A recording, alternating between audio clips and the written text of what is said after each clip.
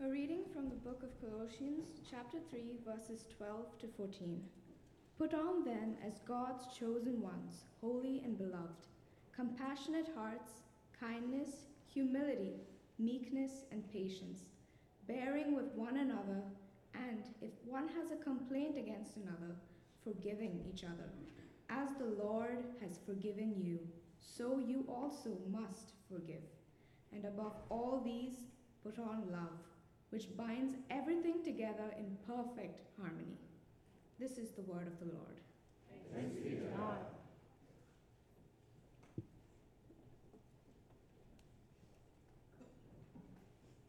Let's pray. Father, we thank you for this word, and we pray that you would apply it to our hearts, to our relationships, and in particular to this community, to the body of Christ. And it's in Jesus' name that we pray. Amen. The magazine Vox, the online magazine, ran a series of articles about 3 years ago when so many issues were heating up in our country. And it was about forgiveness, this whole series on forgiveness. And one of the articles was entitled, "Americans Don't Know How to Forgive."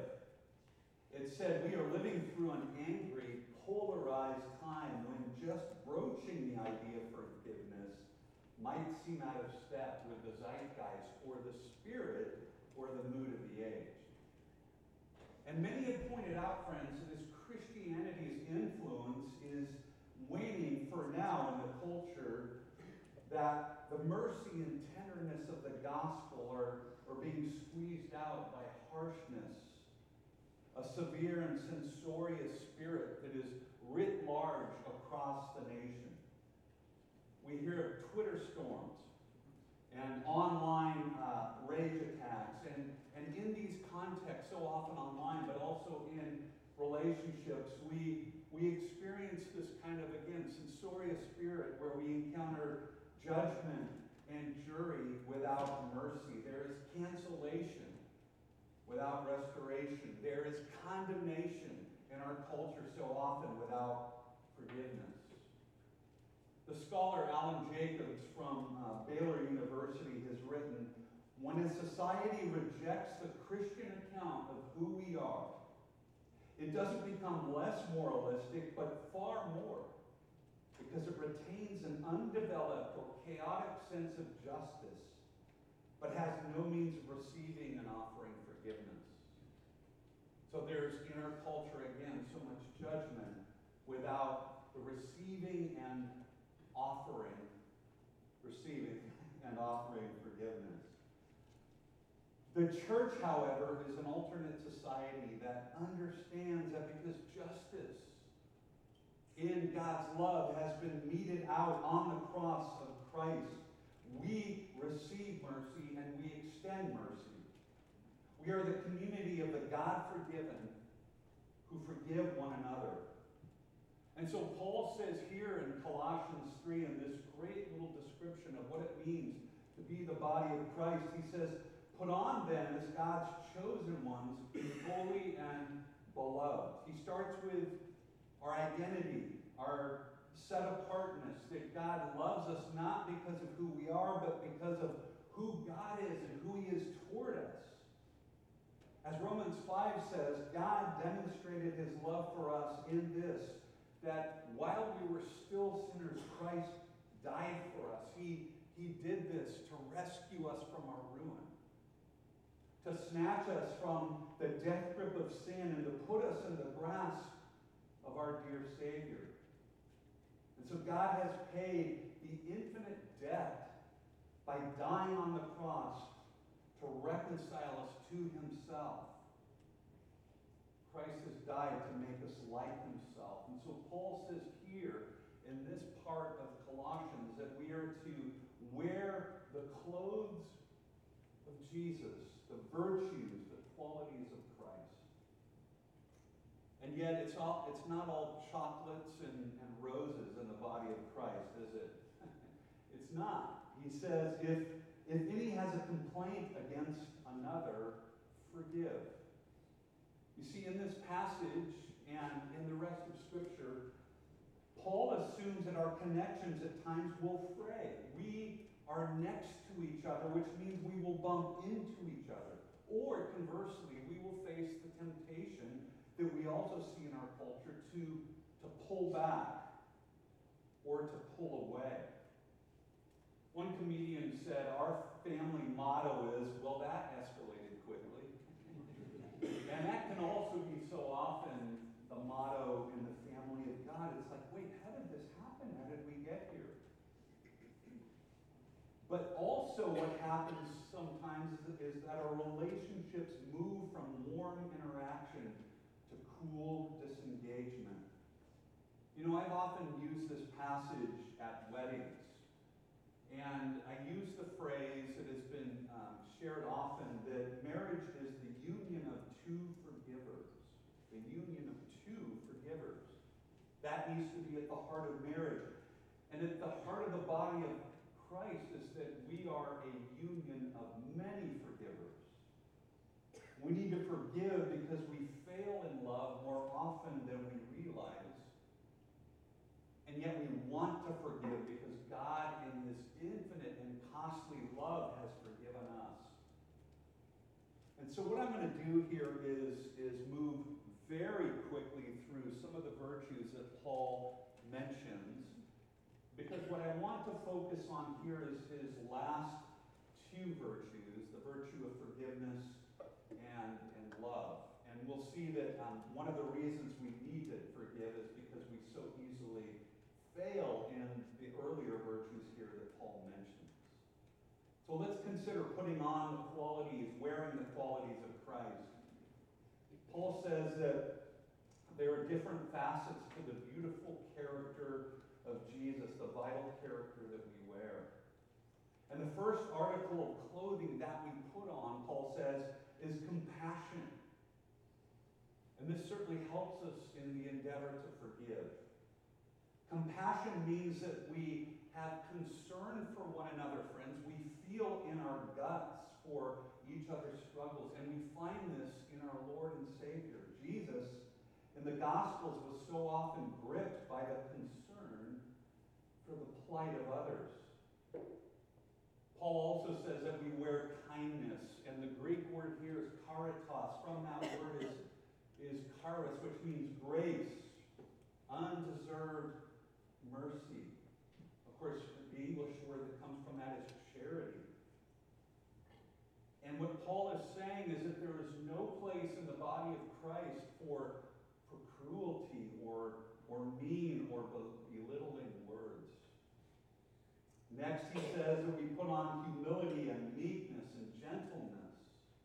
These are the qualities that we wear. And again, we consider our Savior, who himself, though he was in the form of God, Philippians 2 says, did not count equality with God as a thing to be grasped, but made himself nothing, taking on the form of a servant, being obedient to the point of death. And so meekness is not weakness, but it's the deferral of our rights. It is the desire to honor the rights of others. Paul also says that we are to put on gentleness. This means that, again, in a very countercultural way, we speak tenderly, never harshly. Our Savior said, "A bruised reed I will not extinguish." And this means that we bear the burdens of our brothers and sisters who are hurting. And finally, Paul says, we put on patience, bearing with one another, suffering along with one another, as another or an old translation says. We tolerate each other, not sin and wrongdoing that needs to be confronted, but what he's talking about here is putting up with irritating habits and quirks and shortcomings, remembering that God has, rather than turning away from our wretchedness, he has washed us and embraced us and brought us near. So we can say, when we are relating to each other, we say this internally, I am going to be patient with my brothers and sisters because God has been so patient with me, and God is not finished with any of us yet. And so how can we not accept each other when God accepts us in Christ? Well, that's just a quick overview, and now I want to look at what we're really focusing on today, and that's forgiveness. You see, Paul says these virtues that we wear must be capped off by the beautiful quality of forgiveness. And in saying that, he is assuming that we will constantly cross each other in one way or another, and so that therefore we must constantly pardon.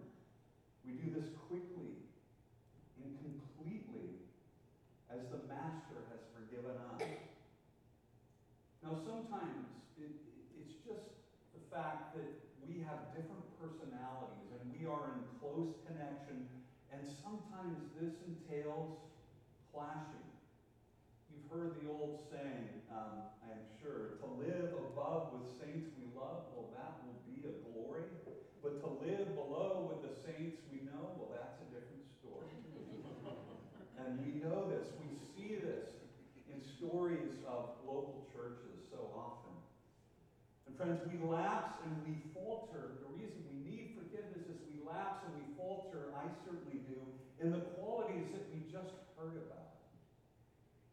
You see, sometimes in the body of Christ, among Christians, there are crimes, there are extremely immoral acts that need to be dealt with, but more often than not, it's simply a lapse in the qualities of kindness, patience, gentleness, forbearance. As one Christian once told me about another relationship with another believer, we don't get each other. We're just very different kinds of people. And so what Paul is saying is that we are to be in a perpetual state of pardoning because of our missed opportunities to care, because of forgotten birthdays, because sometimes we're distracted when someone's sharing something personal and important with us. We need to be in a perpetual state of pardoning because of our ill-timed words that weren't appropriate for the moment, or our off-tone ways of speaking to each other. You see, most of the time we are to graciously simply overlook petty annoyances, refusing to keep score, and a record of wrongs, because that's what God has done with us. He has not kept a record of wrongs against us. He has canceled that record. And so often we choose to suffer wrong, and we forgive without being asked or even without confronting the offender. Now again, this is really countercultural. We are in an age in which we are supposed to express our resentments.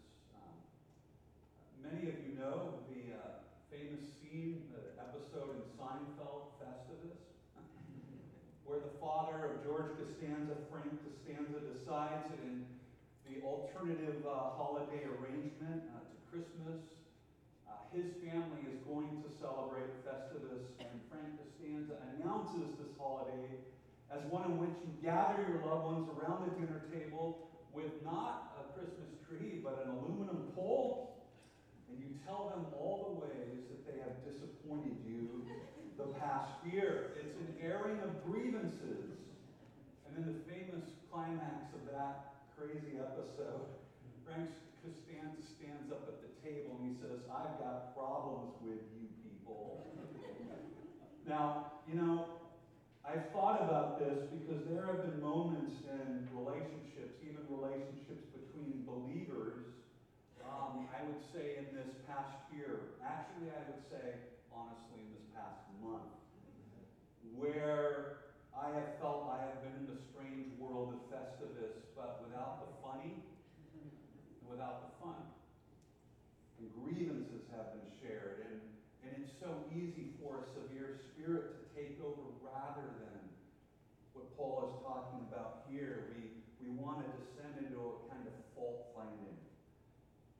And so Paul says, instead of canceling each other as the culture would do, we cancel people's indebtedness to us And that means that we remit or we absorb the debts, the pain. As one writer who went through a broken engagement that was very painful to him, and he was trying to forgive his former fiancée, he said, "Wood, nails, and pain are the currency of forgiveness, a love that heals. And we want the wrongdoer to be blessed." That means we forego, again, the cultural idea of resentment. And if you think about it, resentment, if you break down the word sentiment and it means we want to feel again and again the bitterness maybe that we have incurred or experienced from another's behavior. But the gospel says we let go of that resentment. We don't feel it again, but rather we feel what God has done for us in Christ. And so that means we're willing not to hold a grudge, but we try to hold on to others in love. Proverbs 19 says, "A man's wisdom gives him patience," that quality that we wear, "and it is his glory to overlook an offense."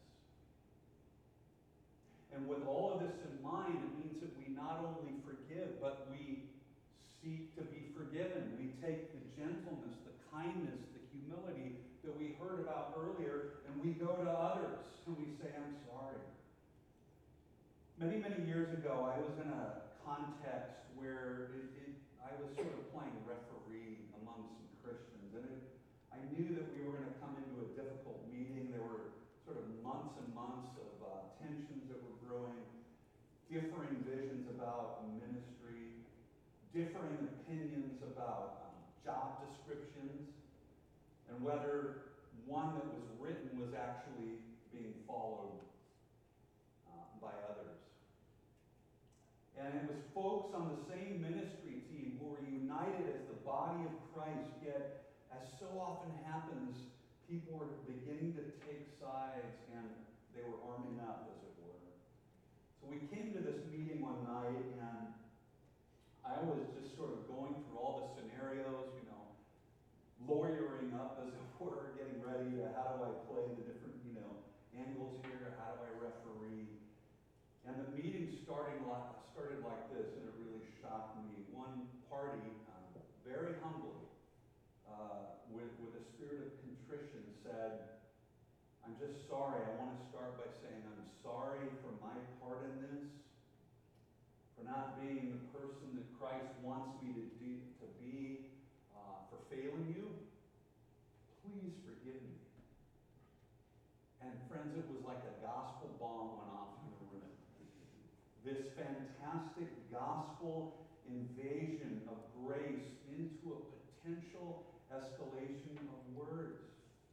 Now, it doesn't mean that there was still not work to be done. There was work to be done still. But from that place of forgiveness and contrition and the granting of grace, we were able to work through some of those situations.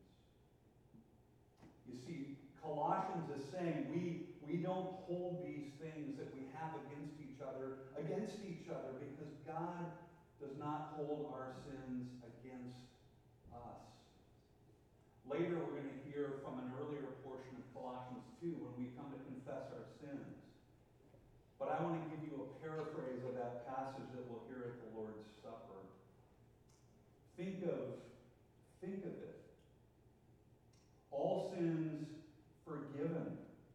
The slate wiped clean, that old arrest warrant canceled and nailed to Christ's cross. And so this means, friends, that we never write each other off because the written indictment against us was nailed to Jesus' cross.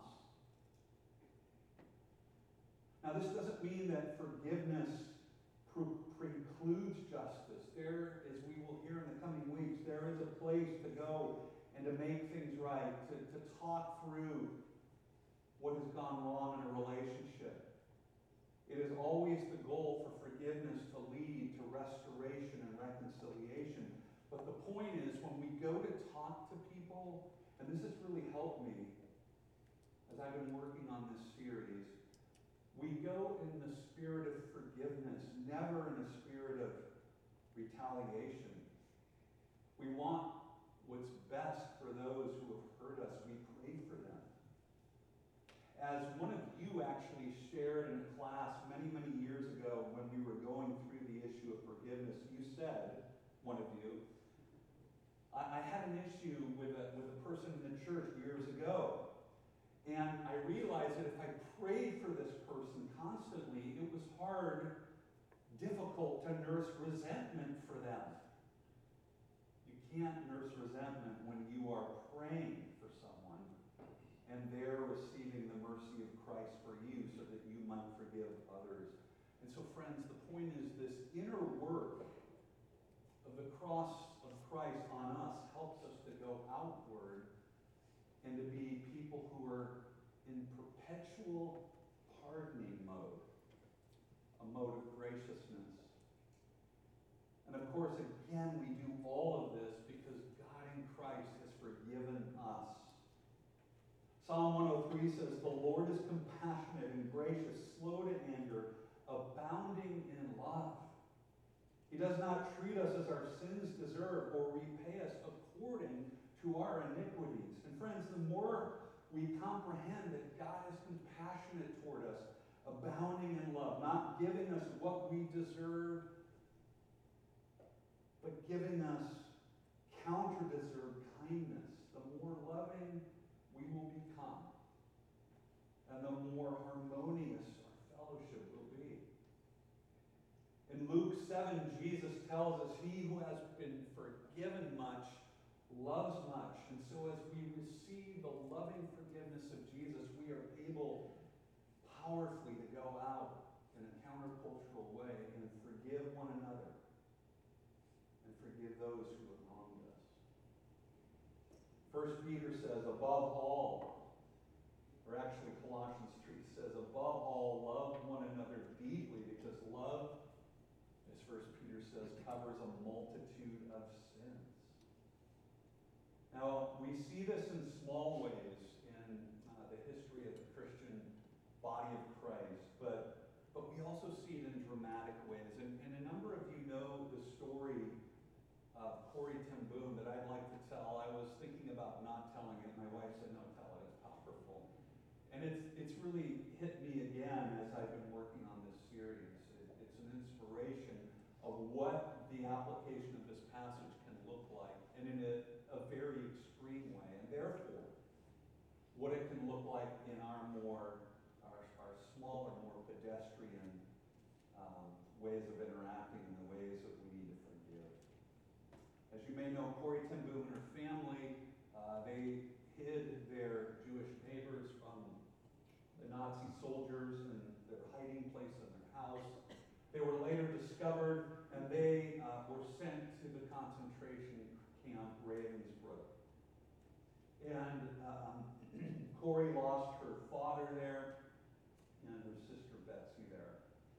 And it's been written in many places, and she talked about this in The Hiding Place in her biography, that years after her concentration camp ordeal, while speaking at a conference in Germany, a man came up to her, and this is how she tells the story. "It was at a church service in Munich that I saw him, the former SS soldier who had stood guard at the shower room in the processing center at Ravensbrück. He was the first of our actual jailer that I had seen since that time, and suddenly it was all there. The room full of mocking men, the heaps of clothing, my sister Betsy's pain-blanched face. And then he came up to me as the church was emptying, as she had shared her testimony, and the man was beaming and bowing.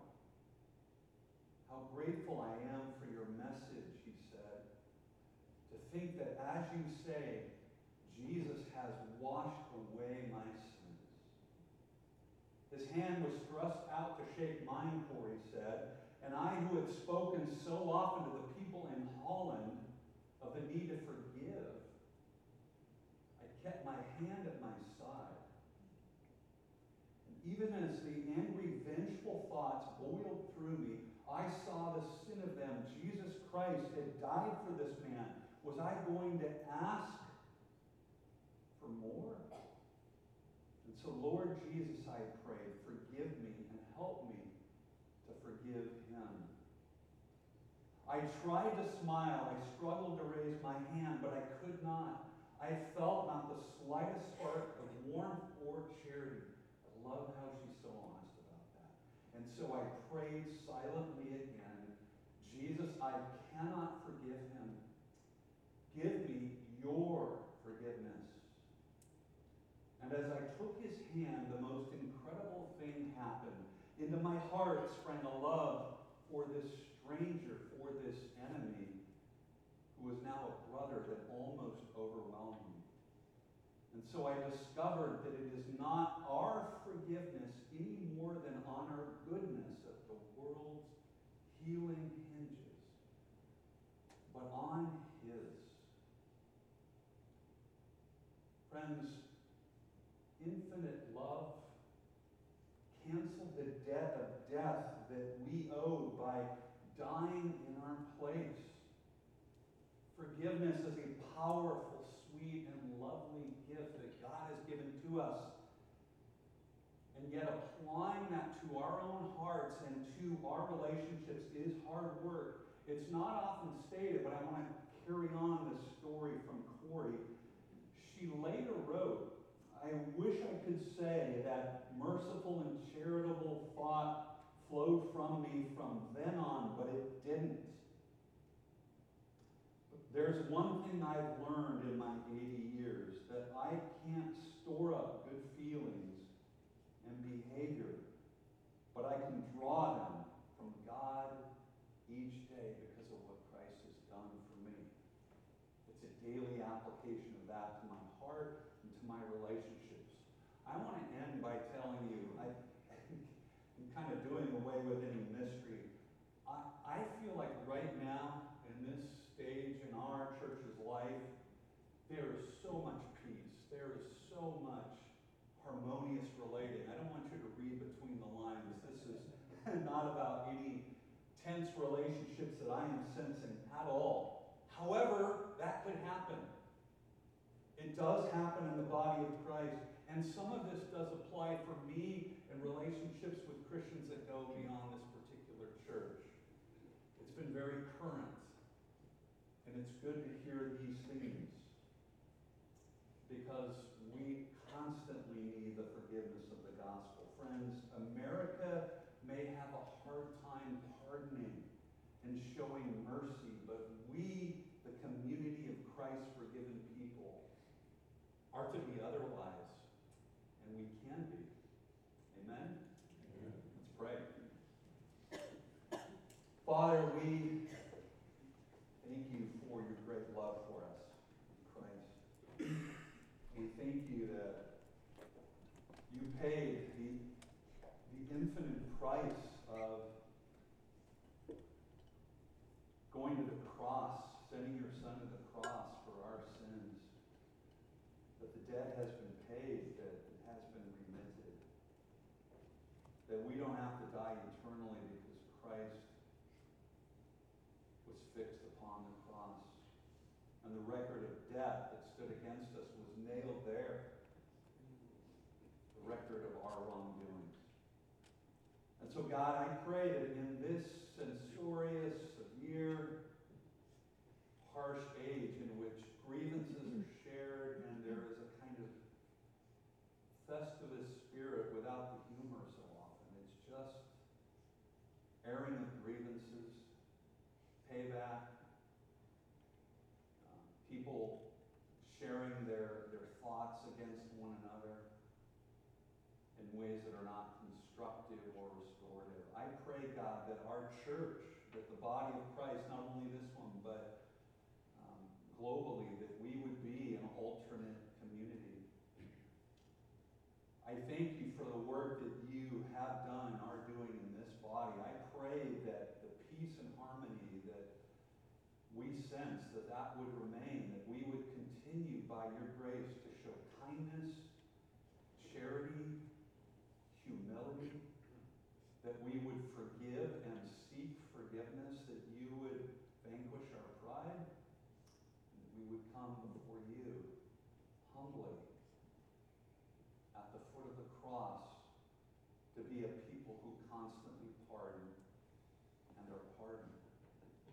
God, we thank you for the lovely, sweet reality of the gospel, the way it is a fragrance for our relationships. And we pray now that as we go to the Lord's